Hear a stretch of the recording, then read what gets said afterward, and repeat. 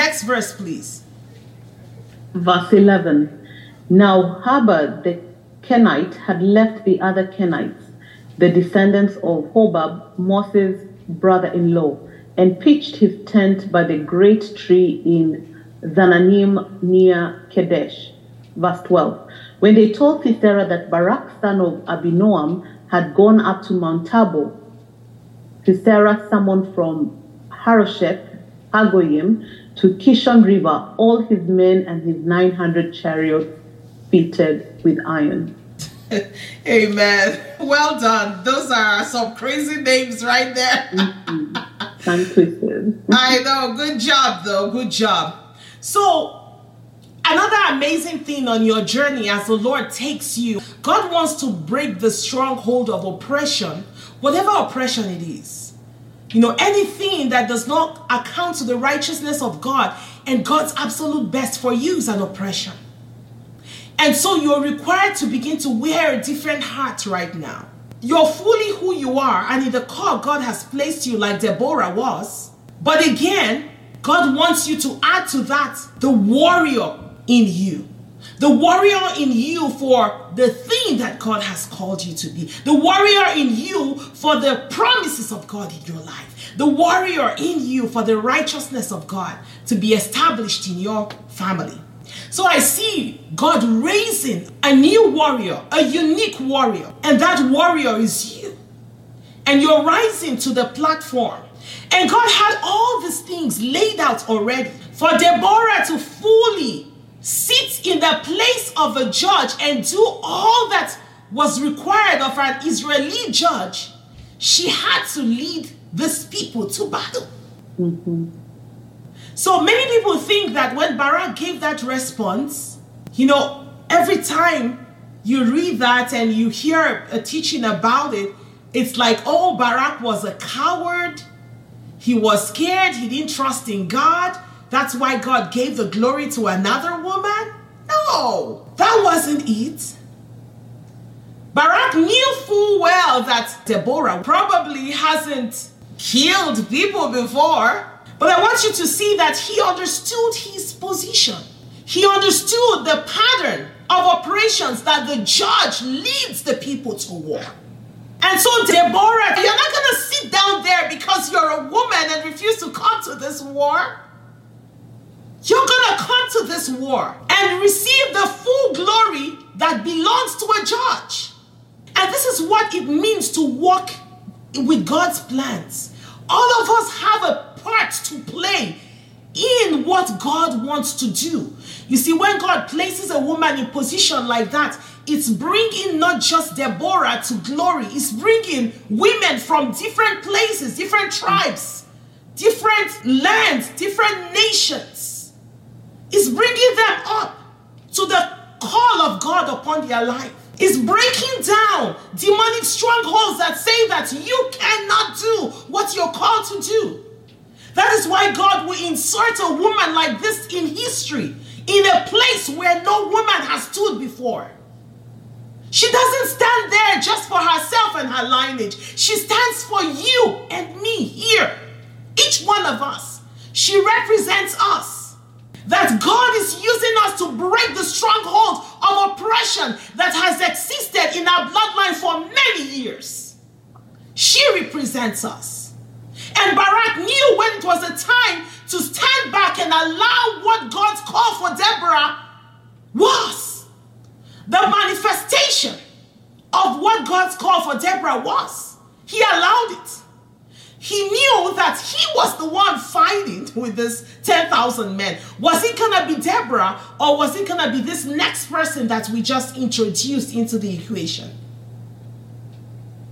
Because when Deborah said that the glory will go to a woman, it was about this woman we're going to address. And this woman we're going to address was also not a warrior, but God was taking her to a place to war. It was a time to sit upon a different platform, to step onto a platform that she had never been upon before. And this woman had never been mentioned in scripture. She was just a housewife. So if we are saying that, oh, Deborah happened to be so special, then how about this woman we just read about? And so God, who places people in different parts of the world for different times, for different reasons, to fulfill his great destiny, it so happened that the brother-in-law of Moses, other scripture says the father-in-law, just like Anne read, Heber the Canaanite. This man, Heber, left his people and happened to be living in this area where the war was going to happen. So sometimes for many of us who migrate, you're wondering, oh, should I have stayed back? Should I have stayed here? Should I have gone to this other country? God knows already where you ought to be, and he places you there for a reason.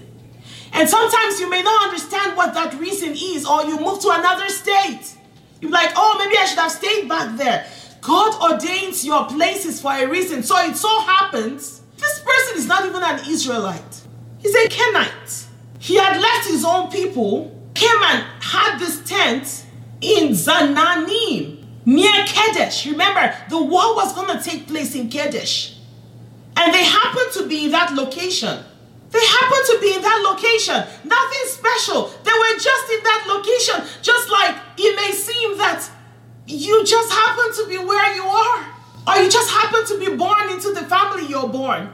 They show up in the midst of this story. Oh, wow. They just show up. Then in verse 12, where Anne just read, when Sisera was told that Barak, son of Abinoam, had gone to Mount Tabor. Remember Mount Tabor, the one, the doom-like one, where Jesus was later going to be transfigured on top? When Sisera saw them there, he was like, immediately he was told, he was like, oh, I'm going to war. Sometimes you don't understand why God is putting you in a place where you're visible. Because he took 10,000 people to Mount Tabor. What? Just for people to see and tell Sisera, and for him to get aggravated and start going to war. Was it his mountain? What was triggering him? Just because he sees the Israelites having the guts to go stand on the mountain? The Canaanites, they are the ones with the 900 chariots of iron. So how dare these people gather themselves and go stand at the vantage point and go kill them? And I kept asking the Lord, the war was not going to take place on the mountain. The war was going to take place in Kadesh. And why place them up there? And sometimes you wonder, maybe there's nothing so special about me. But all of a sudden, I've gotten to this place. And then, it's like it draws out my enemy. Because when they stood on Mount Tabor, that was when it drew out Sisera to want to attack them. And you find yourself in a place, you're like, oh, okay, I went to this city, or I got this new job, or this person heard about this thing I'm doing now, and all of a sudden I'm experiencing all these attacks, and you're crying out over the attacks. No, this is the time to get up and war, because sometimes God just places you at a vantage place so that your enemy will be drawn out for destruction. You see, there's people around you, some of them you think are your friends. There's people around you, and you look at yourself, and you're like, okay, I'm just this simple, ordinary person. But then you open your mouth and you tell them that, oh, maybe I got a job here, or maybe I'm getting married. And then you start facing all this opposition and all these attacks all over. And you're like, what? No. Could it be that God has placed you there to expose your enemy? To see that there are people who are partnering with the devil to work against you. And that it's time for you to rise up and wear your warrior hat. It's time for you to step into the battlefront and fight this war, because God will give you victory. God wants to destroy the works of darkness against your life. And so he placed you on that mount for them to see, and the demonic force within them to be exposed, so that you can rise up and pray against the activities of wickedness against your life, against your children. I don't know about you, but many of us grew up with the wisdom of always having to, if something good is happening in your life, you got to be very careful who you share it with. You got to preserve it. I'm sure many of you grew up with that wisdom, because once you announce it, you see all the wolves start coming out. But you see, sometimes God announces you, sometimes God gives you the instruction to be announced, so that when the wolves come out, you will see clearly who your enemy is, and you'll be able to stand up and war. That was clearly what was happening at this time. It was to draw the enemy out. And so here they were. All of them, here they were, heading to war. And Deborah was right there leading this war too. Amen.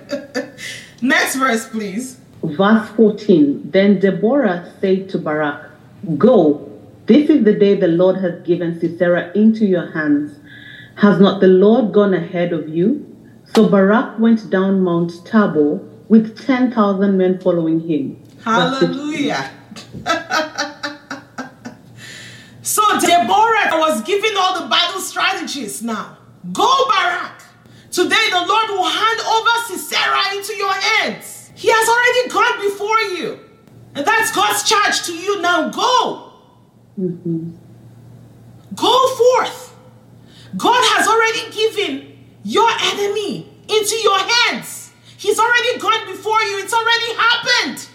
Now go live it out. Manifest that which has already taken place. Deborah could see all of this.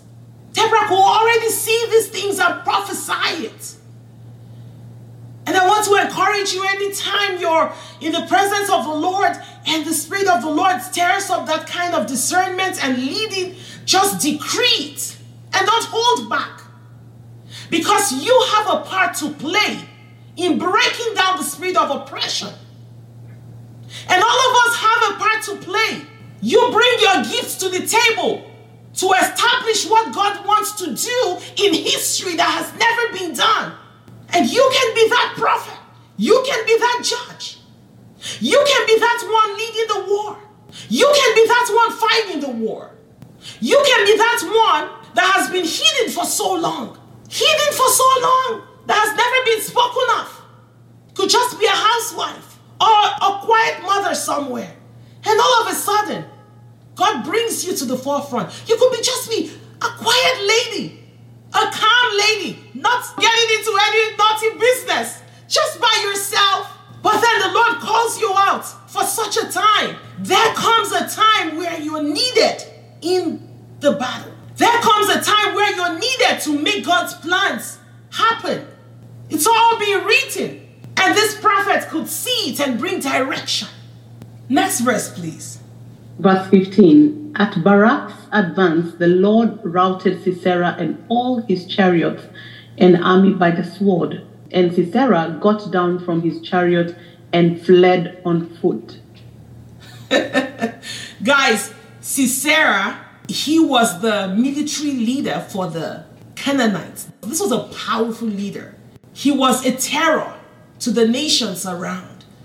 This guy had the muscles. His name commanded fear. God brought such a terror in that camp. It was such a confusion that this man jumped off his horse and walked away. He used his feet instead of using the chariots they had, the military weapons. See, when God wants to take down your enemies, they will leave the thing that they have put their confidence in and expose themselves to the craziest of damages. All of us know that for a mighty warrior like Sisera, you would want to hear his end, that he fought in a war, he fought gallantly, he killed this, he won his sword. It was a difficult thing to take him down. This guy got off his chariot and was running away. Instead of leading his army to victory, he was the real coward here. Your oppressor of 20 years is a coward. You have to remember that. Your oppressor is a coward. You will not know it until you step into the place of warfare. Until you allow God go before you, you will never realize that oppression, that you suffered for 20 years came about through a coward. The enemy is a coward. The only way he laughs at us and continues to feel triumphant is because we haven't stepped into the war front. It's because we haven't allowed the Lord go before us. It's because we haven't said yes to the call. You will see him flee. Remember when the disciples went out to preach and they were excited and telling Jesus that even the demons, they heard us, they were scared of us, they ran away. And Jesus said, oh, I saw Satan fall like lightning. Woman, this is the power you have.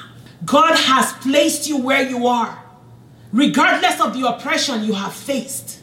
God is calling you to war now. God is calling you to step onto the plate now. God wants you to see your enemy run. God wants you to see your enemy for who he really is. And in seeing your enemy for who he really is, he wants you to see who you are. A mighty, victorious warrior. I am so excited about my book, Spirit, Spirit, Spirit. God is amazing. God wants us to not only stay on the outskirts and say, hey, come here, come here. He wants us in his kingdom realm with him. He wants to show us heaven. When Jesus Christ tore the veil, when he died and he took us into heaven, he seated us in heavenly places with God. So right now we are in that seated position. It is just an endless life of growing our spirit man. So I found out that when Adam and God were interacting in the beginning, it was all about a spiritual interaction. So he made you and I to have a spiritual interaction consistently. What stopped that? What took us away from that? This is all and so much more you will encounter in Spirit, Spirit, Spirit. So I want you right now, I want to encourage you. Go for it. Go grab your copy. Please grab your copy. Tell me about it. Tell me what the Lord is already doing in your life. Tell me what the Lord is doing in the life of the loved one you will also buy the copy for. I encourage you to give the gift of the Spirit.